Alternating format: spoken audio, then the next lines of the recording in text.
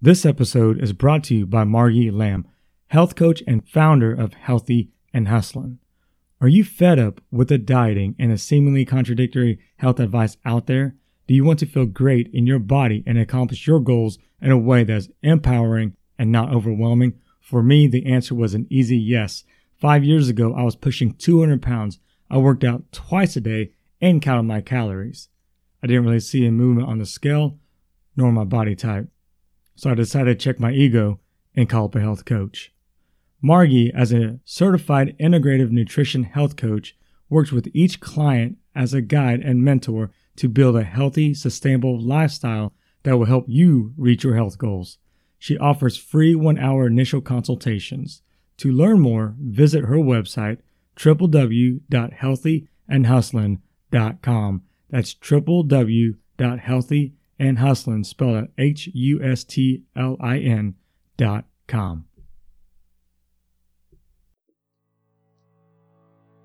When you hear about or see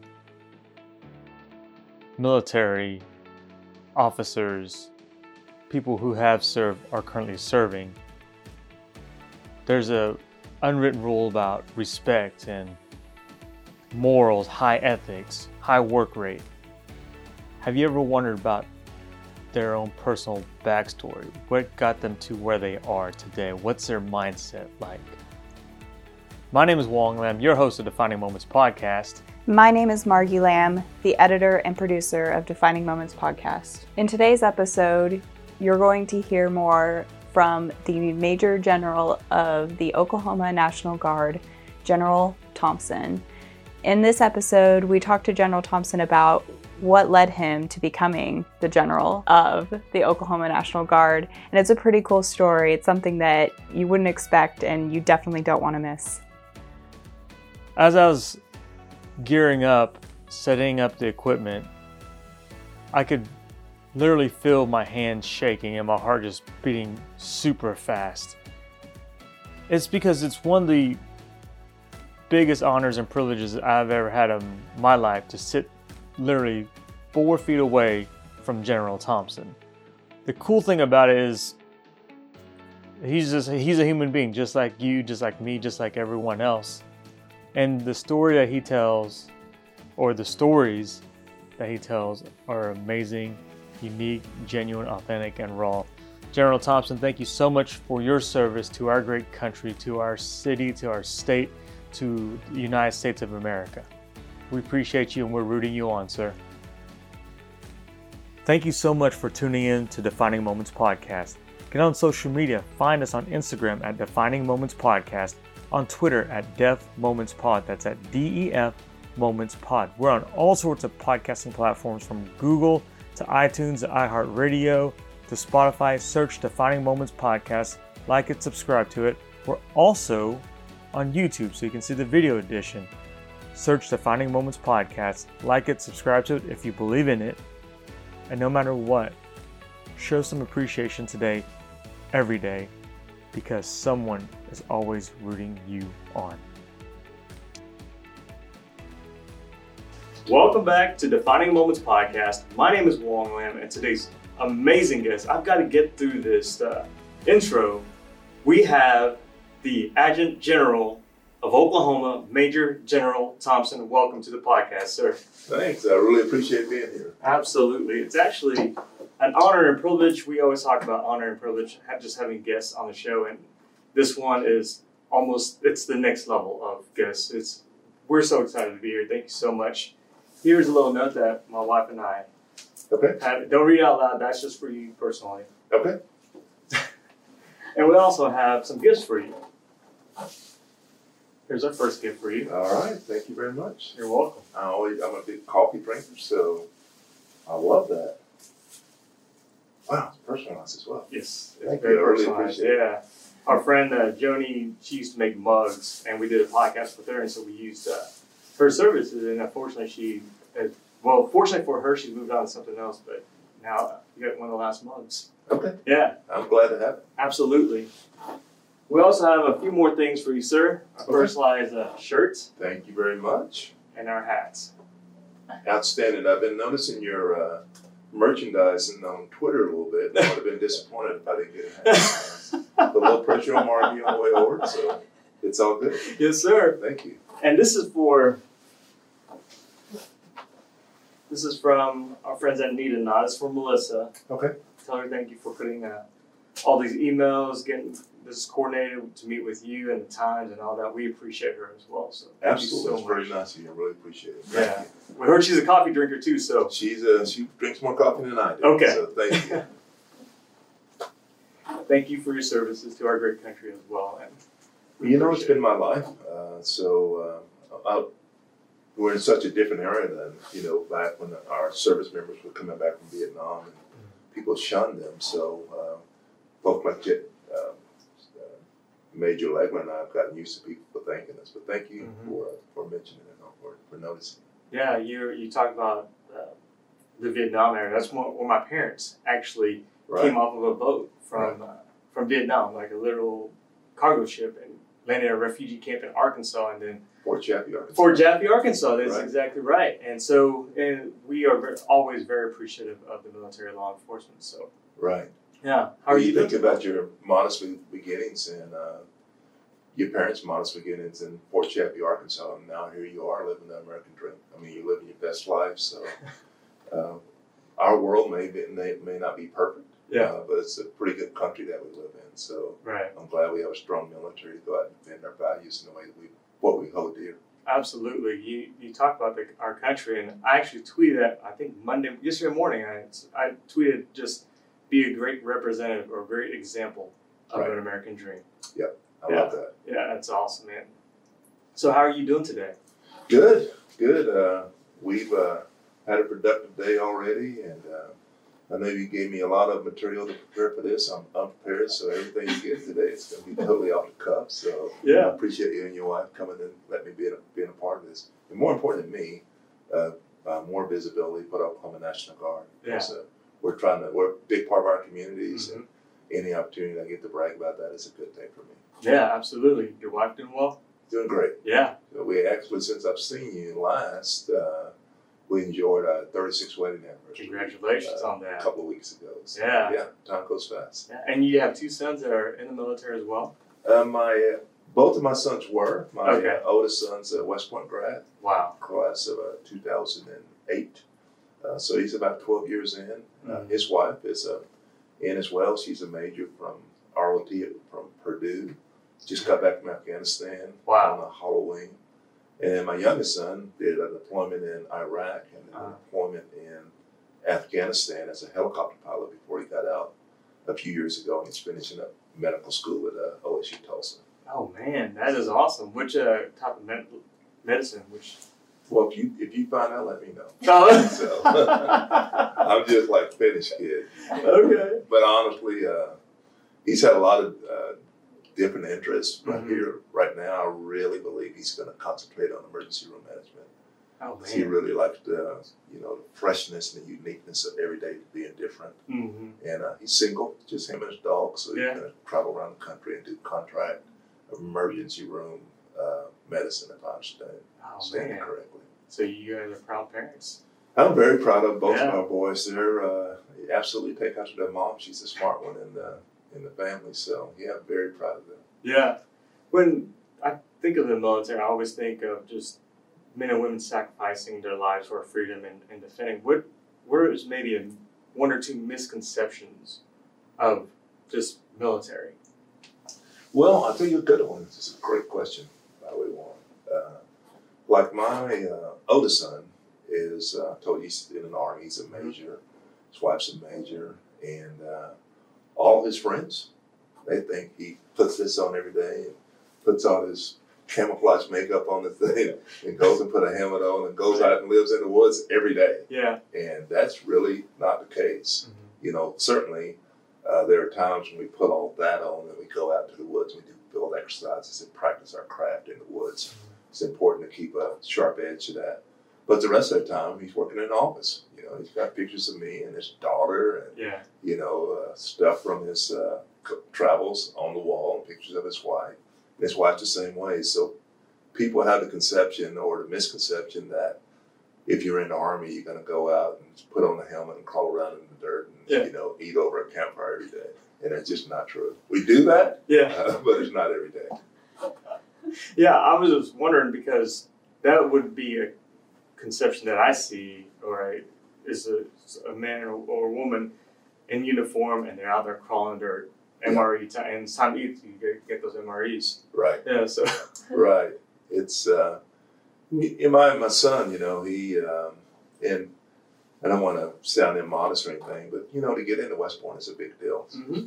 And for him to be accepted into there, he's a really smart kid in high school that did well.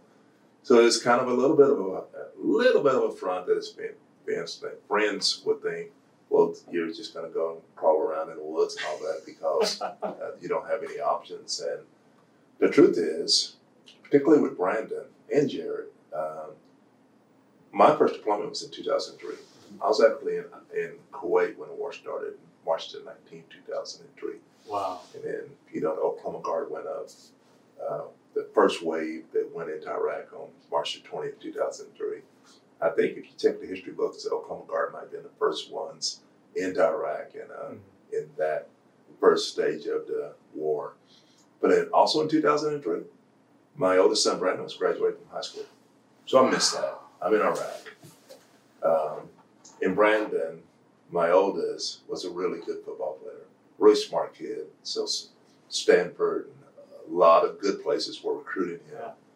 Yeah. But I really believe that particularly with Brandon, because he didn't have a lot of interest in the military, he kind of got caught up in this wave of emotion that was going on across our country at that time.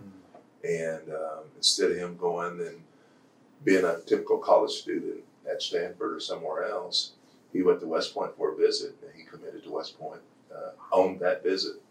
And then now he's living the life that he's living now, And then my other son joined the National Guard while he was still in high school. And over the top proud of him because he followed me into the Guard. Yeah. As a matter of fact, he and I went to Iraq together in 2008. Wow. And we were all there in 2008. So it's absolutely something that runs in the family. But any kid really that's joined the military after September 11, 2001, unlike me, who joined 100 years ago, I had no reasonable expectations I was going to be sent to a combat zone because I joined in 1983 and the Vietnam War had been over for 10 years. It was just like, I knew I wanted to be a part of something bigger than myself, but joining with the idea that before this year is over or next year you're going to be in a combat zone, that thought wasn't there. But the kids that are joining today, they absolutely have the thought in the back of their head. They're not only joining, they're joining every day. Yeah. And for all this stuff that we talk about, generations and all that, we just have to give this generation an opportunity. Yeah. And they have the potential to go out and do great things on our behalf. We just got to give them an opportunity. I agree. You talk about West Point. One of my favorite books I read was by Angela Duckworth. It's called Grit. Okay. And she writes about West Point and how very structured and regimented it is from 5 o'clock in the morning to I think around 8 o'clock at night. And it's in the whole sense of wash, rinse, and repeat.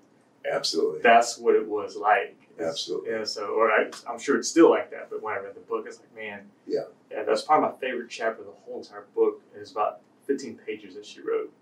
That was. I guess I felt like I resonate with that because I'm very structured. Right. In things and just the respect I felt. I just got chills reading that. It's. I'm glad you read that book, and I might go and check it out myself. Yeah. I love stuff like that. It is very regimented. Yeah. And so these kids who join the military, I talk about the military, but these kids that are going into service academies like West Point, Annapolis, Naval Academy in Annapolis, the Air Force Academy and the Merchant Marines and all that, they really are sacrificing a lot of college life, and there are things you do in college and you socialize and all that stuff that there's really not a part of the culture at a military institution because from the day that you raise your hand and get join that rank and step into that culture, there are certain expectations about the way that you will carry yourself. And certainly everybody that joins isn't perfect and everyone doesn't make it. But for the ones that are there, that understand what they're getting themselves into, Right. There's a certain expectation that goes with the privilege of being in one of those service academies. Oh, yeah, absolutely. And earlier you mentioned Major Legler, so I want to say thank you for your services to our great country as well. He's in the room, and it's just one of the first men I met, and just very nice from the beginning, and it's like this power, this energy. And then when I walk in, and how tall are you, General? About 6'8" when I woke up this morning. 6'8". Yeah, I'm only 5'9", and I sent a picture out on Twitter, like, just everyone do the visual math. Right. You'll get a good picture of the General. So we need to do that again, but maybe you'll just drag your wife in here and we'll take another picture. We love it. Margie, you in? Yeah. Yeah, she's in. She's in the room too. So this is awesome. The podcast it's all about you, General. Okay. And one of my questions I'd like to ask right off the bat is, how do you define leadership? And then also, how does it feel? You know, leadership is very, very critically important to me. And, you know, I've risen to where I'm at now after, 3+ decades. It's taken me, it's not an overnight thing. And, you know, we didn't talk about it, but I spent 28 years with Oklahoma Highway Patrol and kind of went through the ranks there. And leadership is very important from the sense that you talk about some of the books that you read and, you know, the conferences you go to or the things that you see. And at the end of the day, it's all about what you do versus what you say.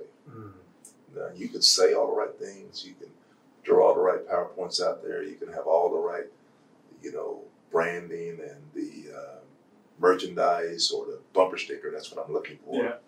But life is more important about what you do than what you say.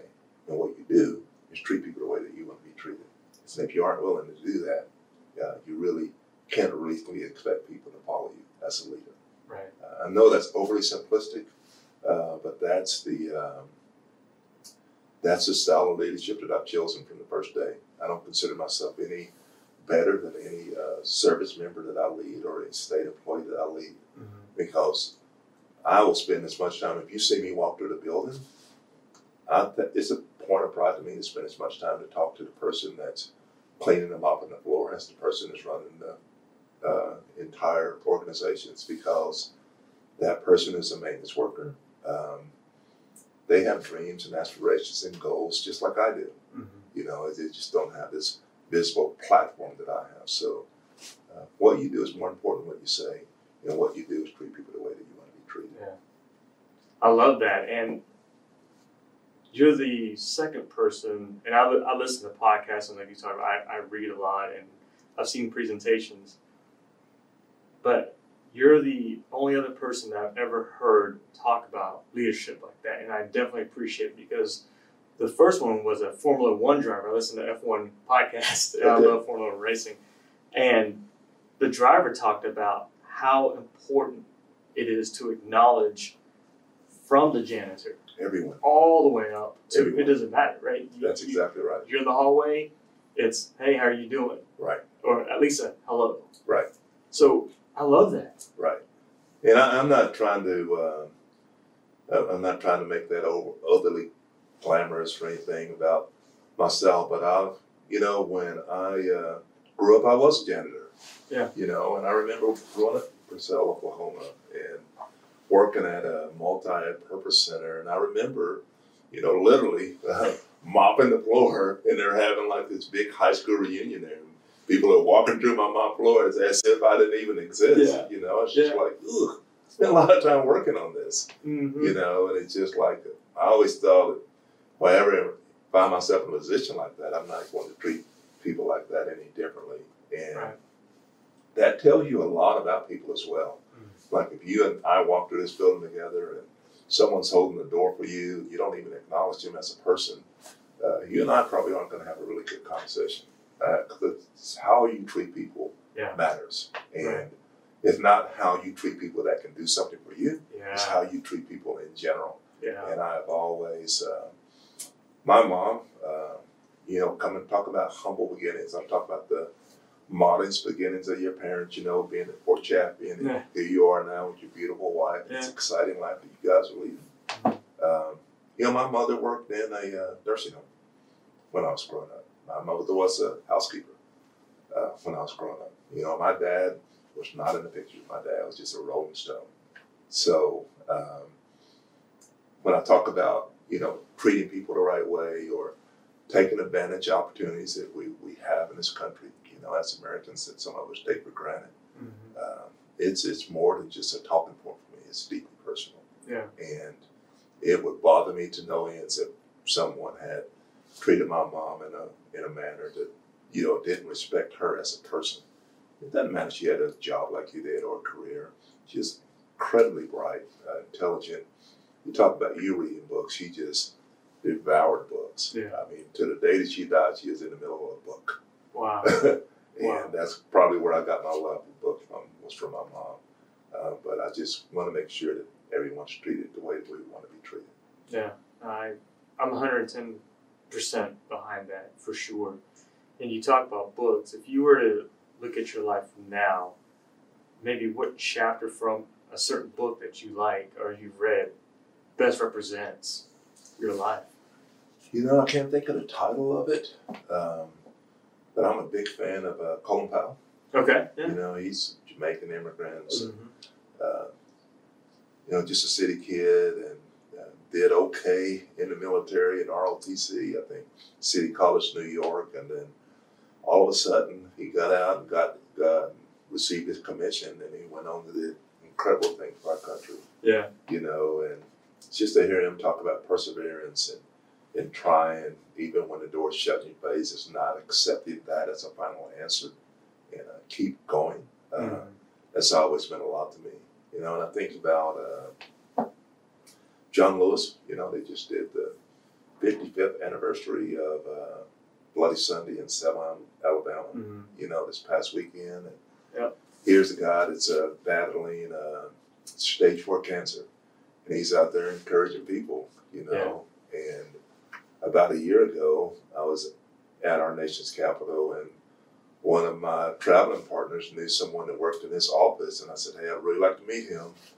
And I thought it would just be a moment where I went in and took a picture with them, and just that Twitter moment, and out. Yeah. He sat down with us for 30 minutes. Wow. And went completely around his office and talked about that day and talked about how scared he was, how terrified he was to walk across that bridge in Selma, Alabama. They were going to Montgomery, Alabama to talk about civil rights and getting beaten to the point to where, that most people would have said, yeah, we're good, we'll go somewhere else. Mm-hmm. And then they came back stronger.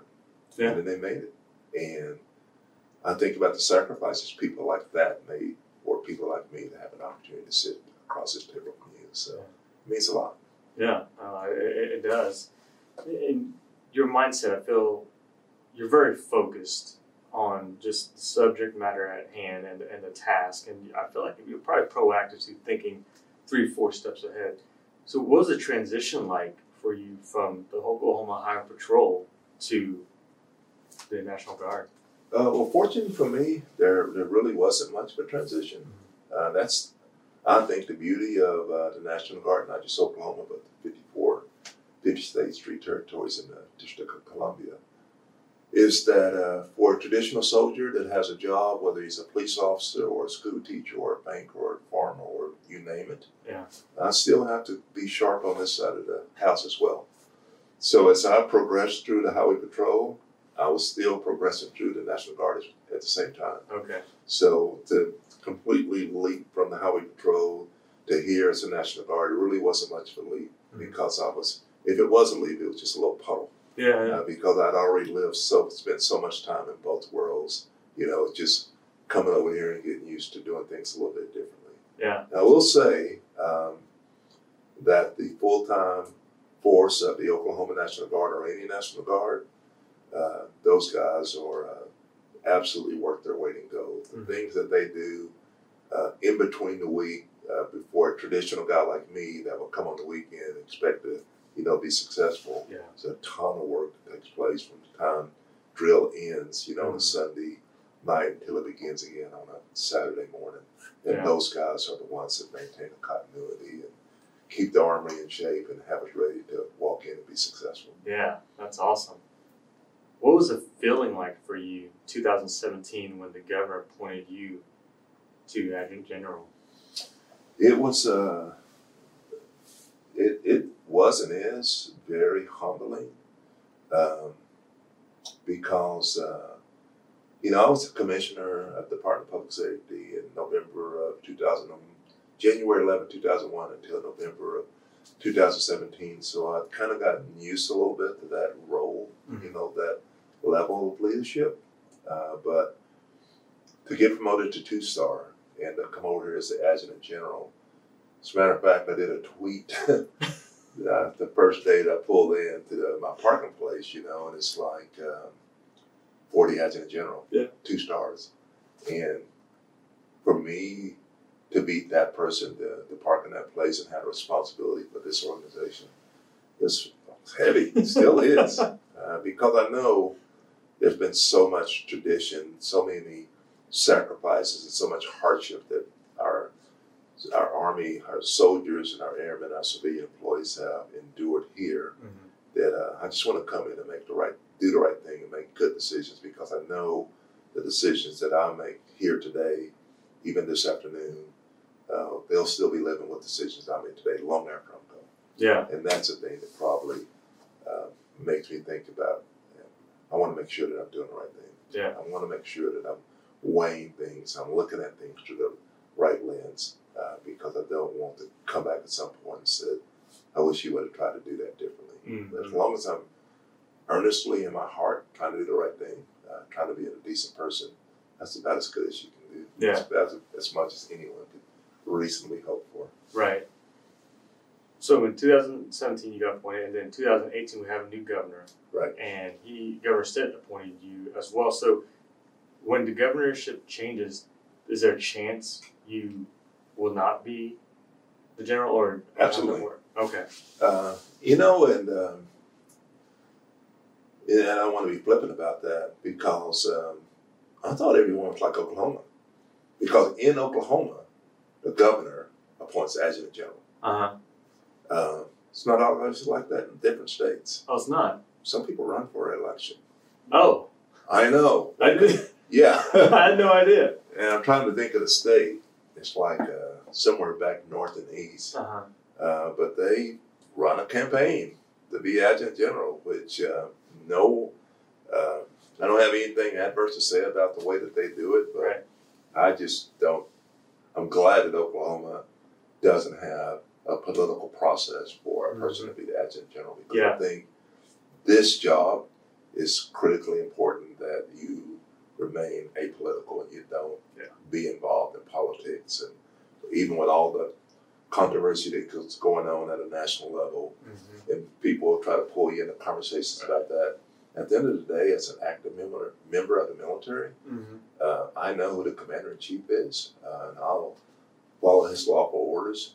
When I'm not in a federal role, my boss is Kevin Stitt. As the Commander-in-Chief of the state of Oklahoma, the National Guard. And I serve at his pleasure. So if he has a bad day tomorrow, or I have a bad day tomorrow, I'm certainly at his pleasure. You can call me and say, thanks for your service, but I want to move in a different direction. And that's the way it should be. Yeah, that's awesome. How's your interaction with the governor? It's good. It's good. We are going to do some things like this with the governor. He's made a commitment to help the Guard with our recruiting. Awesome. We, as the Army Guard, we need to recruit about bare minimum 85 new soldiers a month, which puts us at about 1,020 soldiers a year. So when we lose 1,000 soldiers, invariably almost every year, that just keeps us even. So if we can do about 90 or 95 to get us up a little bit to like that 1,080 or 1,100, to give us a little comfort zone in there, that would help us a tremendous amount. And he very much, I think he really enjoys his role as a Commander-in-Chief. We bought him a jacket that has his name on it. That's awesome. I think it's pretty cool. And I've seen him wearing that a couple of times. That's great. every time I see him wearing it, I get a big smile on my face. But I think he's really, the thing about it, one is, what the governors did come from this is I don't know how much visibility he had on the guard or what it does and when it does and how it does.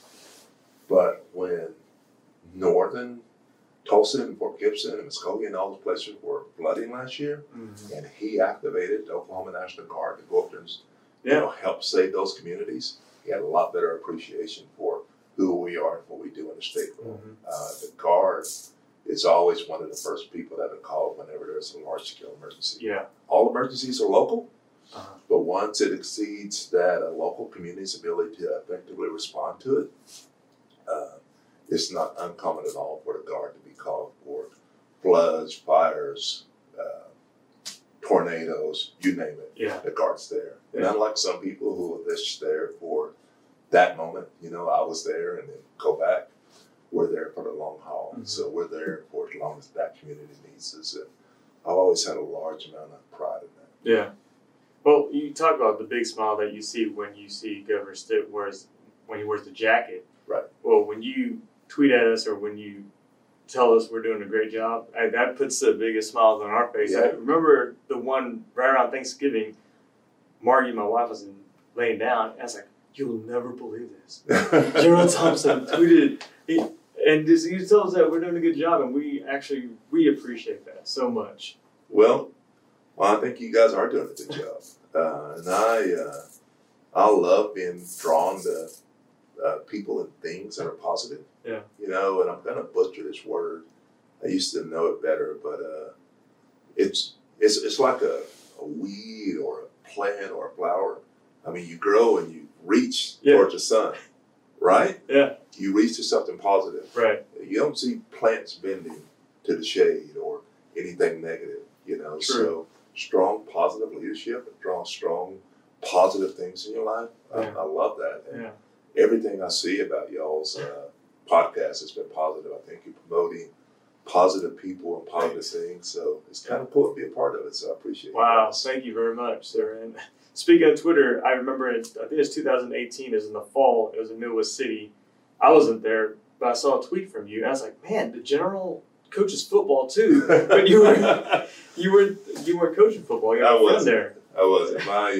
My friend is the head coach at Midwest City, and he always gives me the Midwest City swag. And I get to walk around on the sideline like I'm one of the coaches, and I get the best seat in the house. So we go. My wife's a bigger football fan than I am. She is. Okay. Oh, totally. But I always want to support my friend to be around those young people. So it's always a good night. No, that's awesome because I've seen you in the OU football games, and you just came back from Oklahoma State, so you got to meet Coach Gundy. Yeah, that's great. Yeah. How was that? How's he in person? You know what? Coach Gundy is really something. Yeah. He people may not be apparent to people, but he's a huge fan of our United States military. And I was kind of talking to him about the same thing that I was visiting with the governor about maybe getting him to help promote us in ways that will help our recruiting so that when we do have to respond to a flood or a grass fire or fill in the blank, we'll have a good pool of people that we can pick from that'll go and do that for us. And he was all over it, you know, and took us around, got to walk through the locker room and the equipment room, and that's an amazing stadium. I mean, what you see on game day is one thing, but behind the scenes, it's really something to see. And it was still kind of smiling thinking about that. That's awesome. How's his hair? Is it nice and wavy? He's still rocking the mullet. So that might be his thing for a little while. So he's absolutely still rocking the mullet. Yeah. I'm a big-time OU fan. I graduated from there, and at the Oklahoma State, when they have Military Appreciation Week and their swag when they were for football, it's pretty phenomenal. It's awesome. Were you there for our Military Appreciation Day in Norman? No, I didn't get to see that. I watched it on TV, and that gives me chills thinking about that. Me too. We had the latest American Medal of Honor winner that we spent the week with, and to spend time with him and his wife, you know, and then that was kind of the culminating event, going out at the middle of the field and, you know, giving the ball for the kickoff, well, not the kickoff, but the coin toss and those sort of things. It was just made you proud to wear the uniform, Sir. Oh yeah, it made us proud just to be able to sit there and watch this. Yeah. That's. It was good. It was good. Oh, that's great, sir. It was great. And if you look back through life and you think about certain moments, where were some of those moments that we call them defining moments that you Right. look back and what did you learn from it and what was that setback? You got some really good questions. Couple instances. I think it's critically important in life to be successful is you have a certain measure of perseverance. Because things aren't always going to work out the way that you expect them to work or the way that you want them to work. And I'm really proud of the fact that I made it to, Governor Fallon made me the commissioner in 2011. And at that time, the commissioner is also a cabinet secretary, so I'm sitting at this big table with the governor and all the people running the state of Oklahoma. But when I applied for the Highway Patrol in the late 80s, I applied 3 times. Wow. Yeah. And it's not like you can apply every couple of months. Those are years in between application periods. Oh man. So it took me about almost 4 years to get accepted onto the Oklahoma Highway Patrol. So if I would have just gave up, if I would have said, hey, you guys don't know what you're missing, I'm out of here, I'm going to go and do something else. And I'd be disingenuous to say I didn't think about it. I did. Yeah. But I just really wanted to wear that uniform. I really wanted that job. And then after my 3rd application, I got hired, and then I'd get hired and go and start having a little success in the military and, get my undergraduate and master's and blah, blah, blah, and all that stuff. And end up to be in a position for Governor Fallon to take me from being a major to the commissioner. But if I had given up after the 1st attempt or 2nd attempt or not even thought about the 3rd attempt, there's no telling where I would have been. Yeah. Yeah. And so perseverance, I think, is really important. And I did read one of your questions about defining moment. For me, and I don't want to sound morbid, it's kind of timely because we're approaching 25-year anniversary of the bombing. Yeah. April 19th, 1995. So on April 19th, 1995, I had been on the Oklahoma Highway Patrol for about 5 years. I think I was a captain on the International Guard, so life was good. And I'm teaching DARE. Remember DARE? Yeah. Drug assistance, recognition, education. And I'd go in and talk to high school students, 7th graders and 8th graders and talk about the dangers of drugs. Great program. Yeah.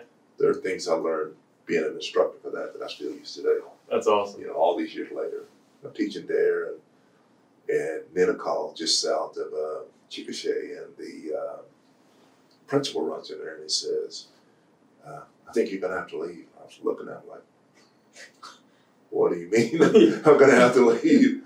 And he says, come in my office. And I go in my office and I go in his office and I see by then the Channel 9 and 5 were at the site of it. And I'm just seeing the marijuana joint, I'm like, oh, I think you're right. And so I didn't even go back to class, ran out and got my car. And back in those days, we all had pagers, we didn't have Apple iPhones and Galaxies and all that stuff. And it was just, call 911 or contact us, just numbers, just little letters. And I called them on the radio and they said, where are you at? And I told them, I said, get to Oklahoma City. And I pretty much got to Oklahoma City in record time. Yeah. May have sped a little bit. Yeah. But getting to Oklahoma City, and bear in mind, this is 1995. We don't have the things in 1995 that we have now, where we're seeing these things happen on our phones while we're waiting in line at McDonald's and all that stuff. What different then to,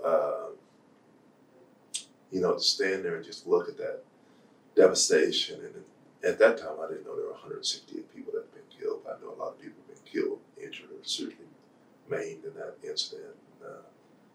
One of my good friends who lived right down the street at the Regency Tower, he would tell me later that everything in his 11-story apartment got blew over. I mean, just blew things off the wall. And that we remember the axle that we were able to find in the Bay landed right in front of that door to the Regency Towers. You know, that's how close he was. But I just had an epiphany standing there. You know, that we as Oklahomans, you know, back then people make jokes about you fly over this part of the country, you don't stop here unless you're visiting a family or something, fly over a country, that we aren't immune to the evil that's in the world because we're in the heartland of Oklahoma, the United States, the Bible Belt. We're just as susceptible, or people can come in here and do horrendous things just like they could in a major city. And it was that moment that I think made me a more vigilant trooper from that point, and pay attention to thinking that something horrific can happen to you. Yeah, it can. You better take your job and your profession seriously, because if you don't, you're going to get hurt, or you're going to get someone else hurt. Yeah. So, yeah, kind of a moment. Wow. I mean, what's something that maybe you learned from those moments that you could pass on besides obviously we've all got to be vigilant and report it if we feel uncomfortable with it. What else have you learned from those couple moments? You know, there was a friend of mine on the Highway Patrol that used to have this little postscript at the bottom of his emails, and he talked about preparation. And I forgot exactly how that preparation went, how that quote went, but the intent of it, the heart of that was be vigilant in your preparation, because when the time to act is upon us, the time to prepare is past. So you really need to take your job and your profession seriously, and always prepare for worst case scenarios, because if you don't, if you think all of a sudden you're going to have an opportunity to prepare and get ready for X, not so much. Donald Rumsfeld, back at the start of the war, there's a lot of talk about our preparedness level and readiness and all those things. And Donald Rumsfeld was the second term as Secretary of Defense. And he made a really famous statement that me and my Sergeant Major Miller were just talking about this yesterday. And he made a really famous statement that you go to war with the army that you have, not necessarily the army that you want. And, given there can be some reasonable criticism of that, but at the end of the day, it's a pretty true statement. Yeah. You go as you are. You don't have this extended period of time to get ready or do more reps or do things. If you're not ready today, you're probably not going to be ready next week.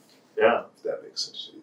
It makes sense. It makes me think about go to war with the army I have today. So if I am able to help my platoon, my troops prep in a certain manner, then at any given moment, if the president calls or whomever says, "Hey, we got to get there. Yeah, we're ready to do this." Yeah. For us, for me and Jeff, it's like the mantra is kind of in fight tonight. That's the mantra of the Army. And it's different, admittedly so, because like my son and my daughter-in-law, they're all Army all day, every day. Yeah. That's their job. They go and they're in the Army every day. For the National Guard, for people not like me, but the people who I was before I became the Adjutant General in 2017, you're a farmer. You're a college student. You're a banker. You're a police officer. You're a small-town fireman. Yeah. You have to concentrate on that because you got to provide a way to take care of your family. Yeah. And that, to me, it's always been the beauty of the National Guard is you have these people doing these absolutely ordinary jobs in their communities, but when the call comes, you set all that aside, put this uniform on, and go and do this job. So it's just, I guess the point that I'm trying to make, and without being adversarial. I think it's a bigger burden on the Guard than it is the Army, because you got to be good at this profession Right. and be good at this profession. Yeah. And there's a really small margin for error in between there if you're not. It's true. I actually did a ride along with Trooper Flores of the OHP. Yeah, great Yeah. kid. Yeah. Nice young man. And so he's obviously very structured and regimented in his job. And when we speak, and I asked him questions. He was talking about his house. So what are a couple of questions that you wish people would ask you, but no one really ever asks? Maybe they don't dare to ask. I wish people would ask about and really mean how can we help the Guard, and how can we help you? Other than just a handshake and a pass, that drive-by handshake. Because I would ask them to talk to the young people who, because we, and I mean by us in the Guard, we're all competing for the same young lady or young man that's physically fit, and free of drugs, and free of a criminal background, all those things. We're competing with the Oklahoma City Police Department and the United States Marine Corps and the Army and Air Force and all these people. And this pool of people, it's a relatively small pool of people. Yeah. Number one, because of the qualifications that it takes to join the military these days. But I wish that they would think about asking people that they know to consider joining and being a part of the Guard, because you can join the Oklahoma National Guards, Army Guard or Air Guard, and serve your community and serve your country at the same time. Mm. We want the Oklahoma Guard to be the service of choice when young people are thinking about having an interest in the military. Yeah. And I wish people would ask me, how do I help this kid get there? Because sometimes they just make the assumption that you're good, but we really aren't. We're hurting pretty bad on recruiting, and it's active effort every day to keep our numbers where they need to be, so we're ready for the next, aside from like the state active duty that we talked about earlier with the flooding and that sort of thing. In 2019, the Oklahoma Guard, not the Guard, just Oklahoma Guard, was in 10 different countries. Wow. That's amazing when you think about it. 10. Africa, Afghanistan, Syria, Iraq, Kuwait, Kosovo, Ukraine, Romania. I mean, it's 10. Wow. In 2019, we got it down to 5 countries. And I think so far 2020, we're in 4 countries right now, as you and I sit here today.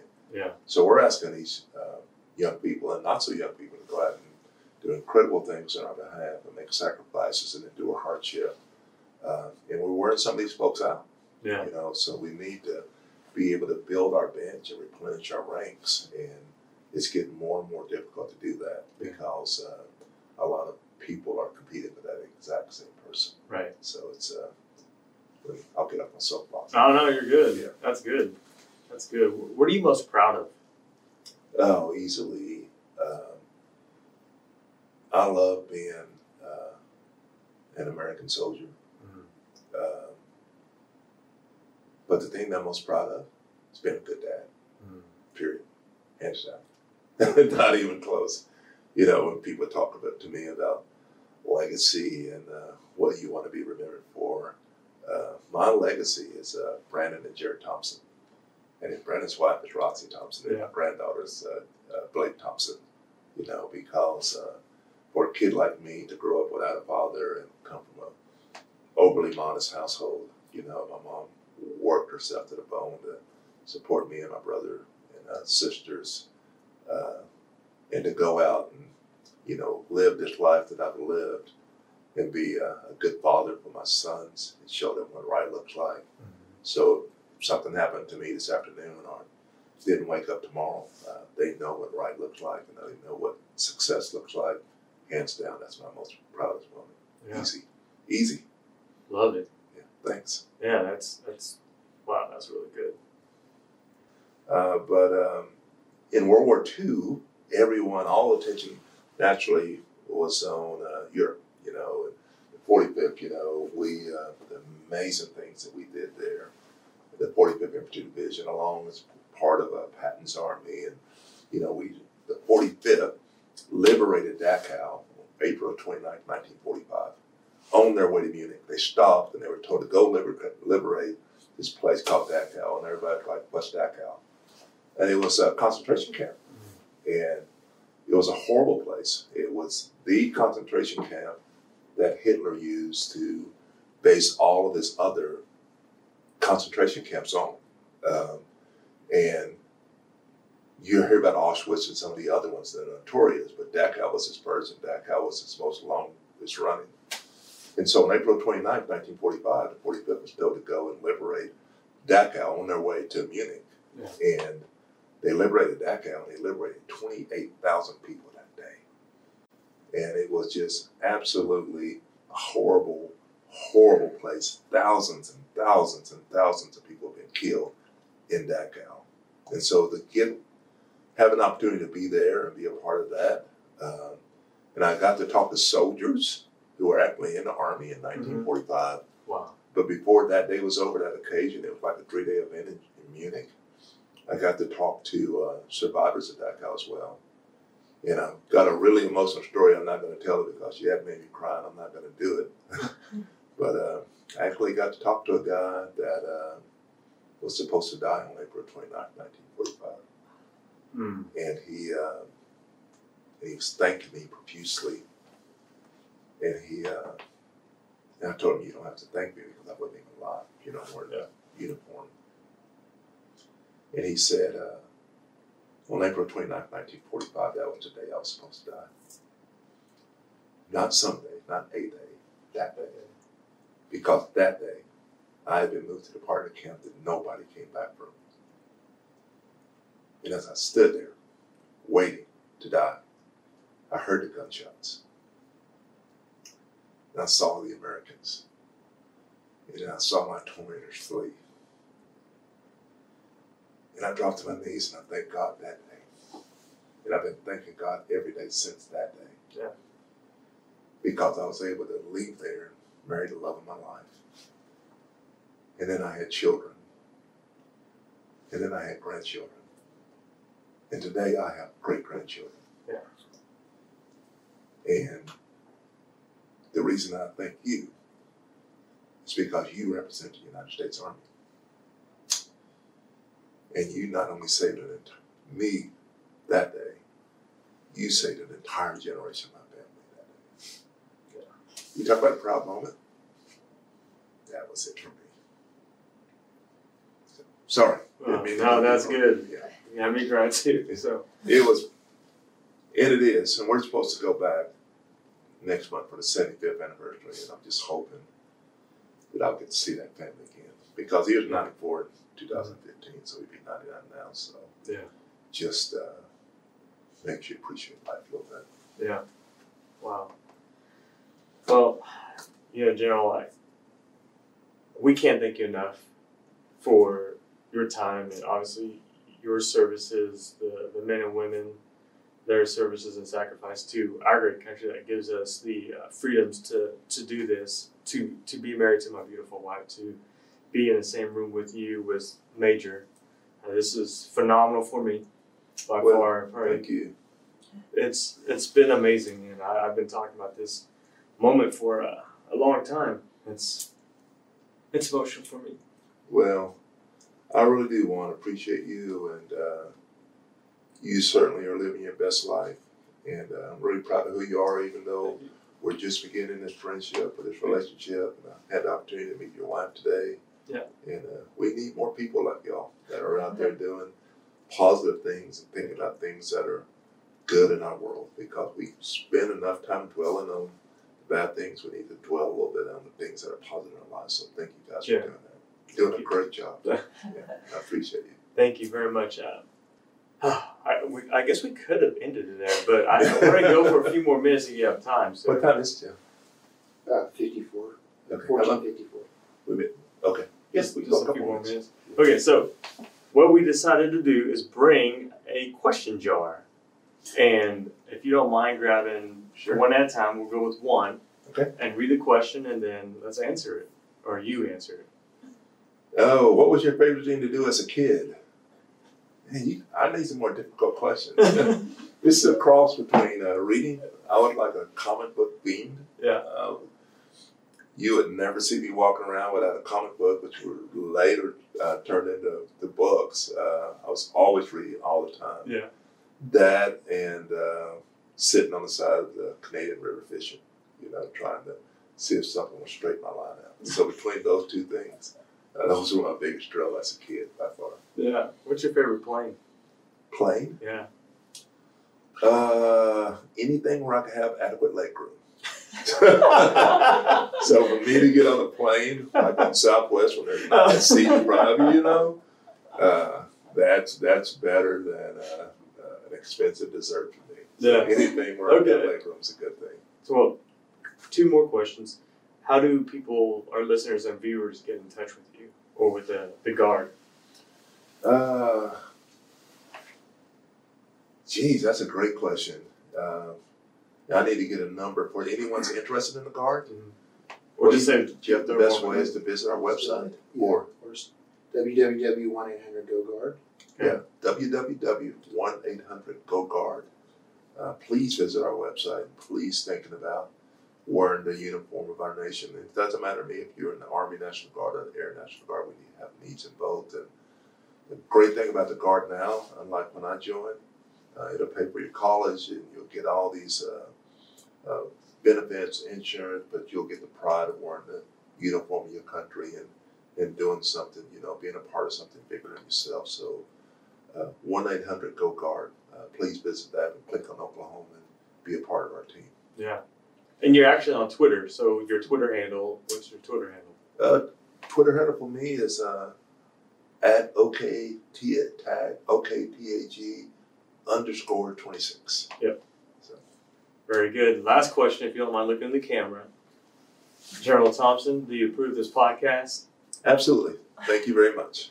My name is Wong Lam, and it's such an honor, and I approve this podcast. General, thank you so much. Thank you. I appreciate it. I truly hope you enjoyed this podcast.